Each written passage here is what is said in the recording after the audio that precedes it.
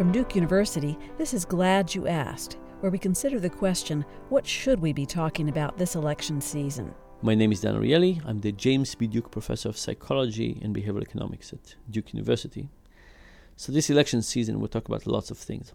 One of the things we're not talking about is rationing healthcare. So, a long time ago, when all we need to pay in healthcare was a doctor walking around with their bag, we could basically afford lots of healthcare. But as technology is moving into healthcare, things become expensive. When I was a kid, there was the $6 million man, Steve Austin. I think now $6 million is cheap, right? We could spend much more on people just in the last year of life. We're spending about 19% of GDP on health. A lot of it is at the end of life.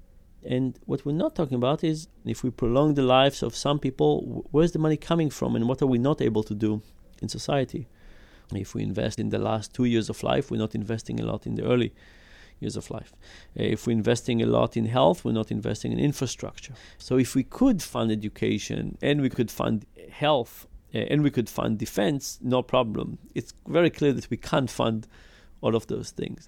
What medicine is doing is it's making clear what very difficult trade-offs we have. What are we going to invest in as a society and what are we not? What are we willing to give up? Everybody's saying what they want more of. We're not talking about what we're going to give up. And medicine is one of the areas that I think are the most ripe for this moral discussion. You can hear more from Dan Ariely in the new episode of the podcast Ways and Means. Find it at waysandmeansshow.org. That's waysandmeansshow.org.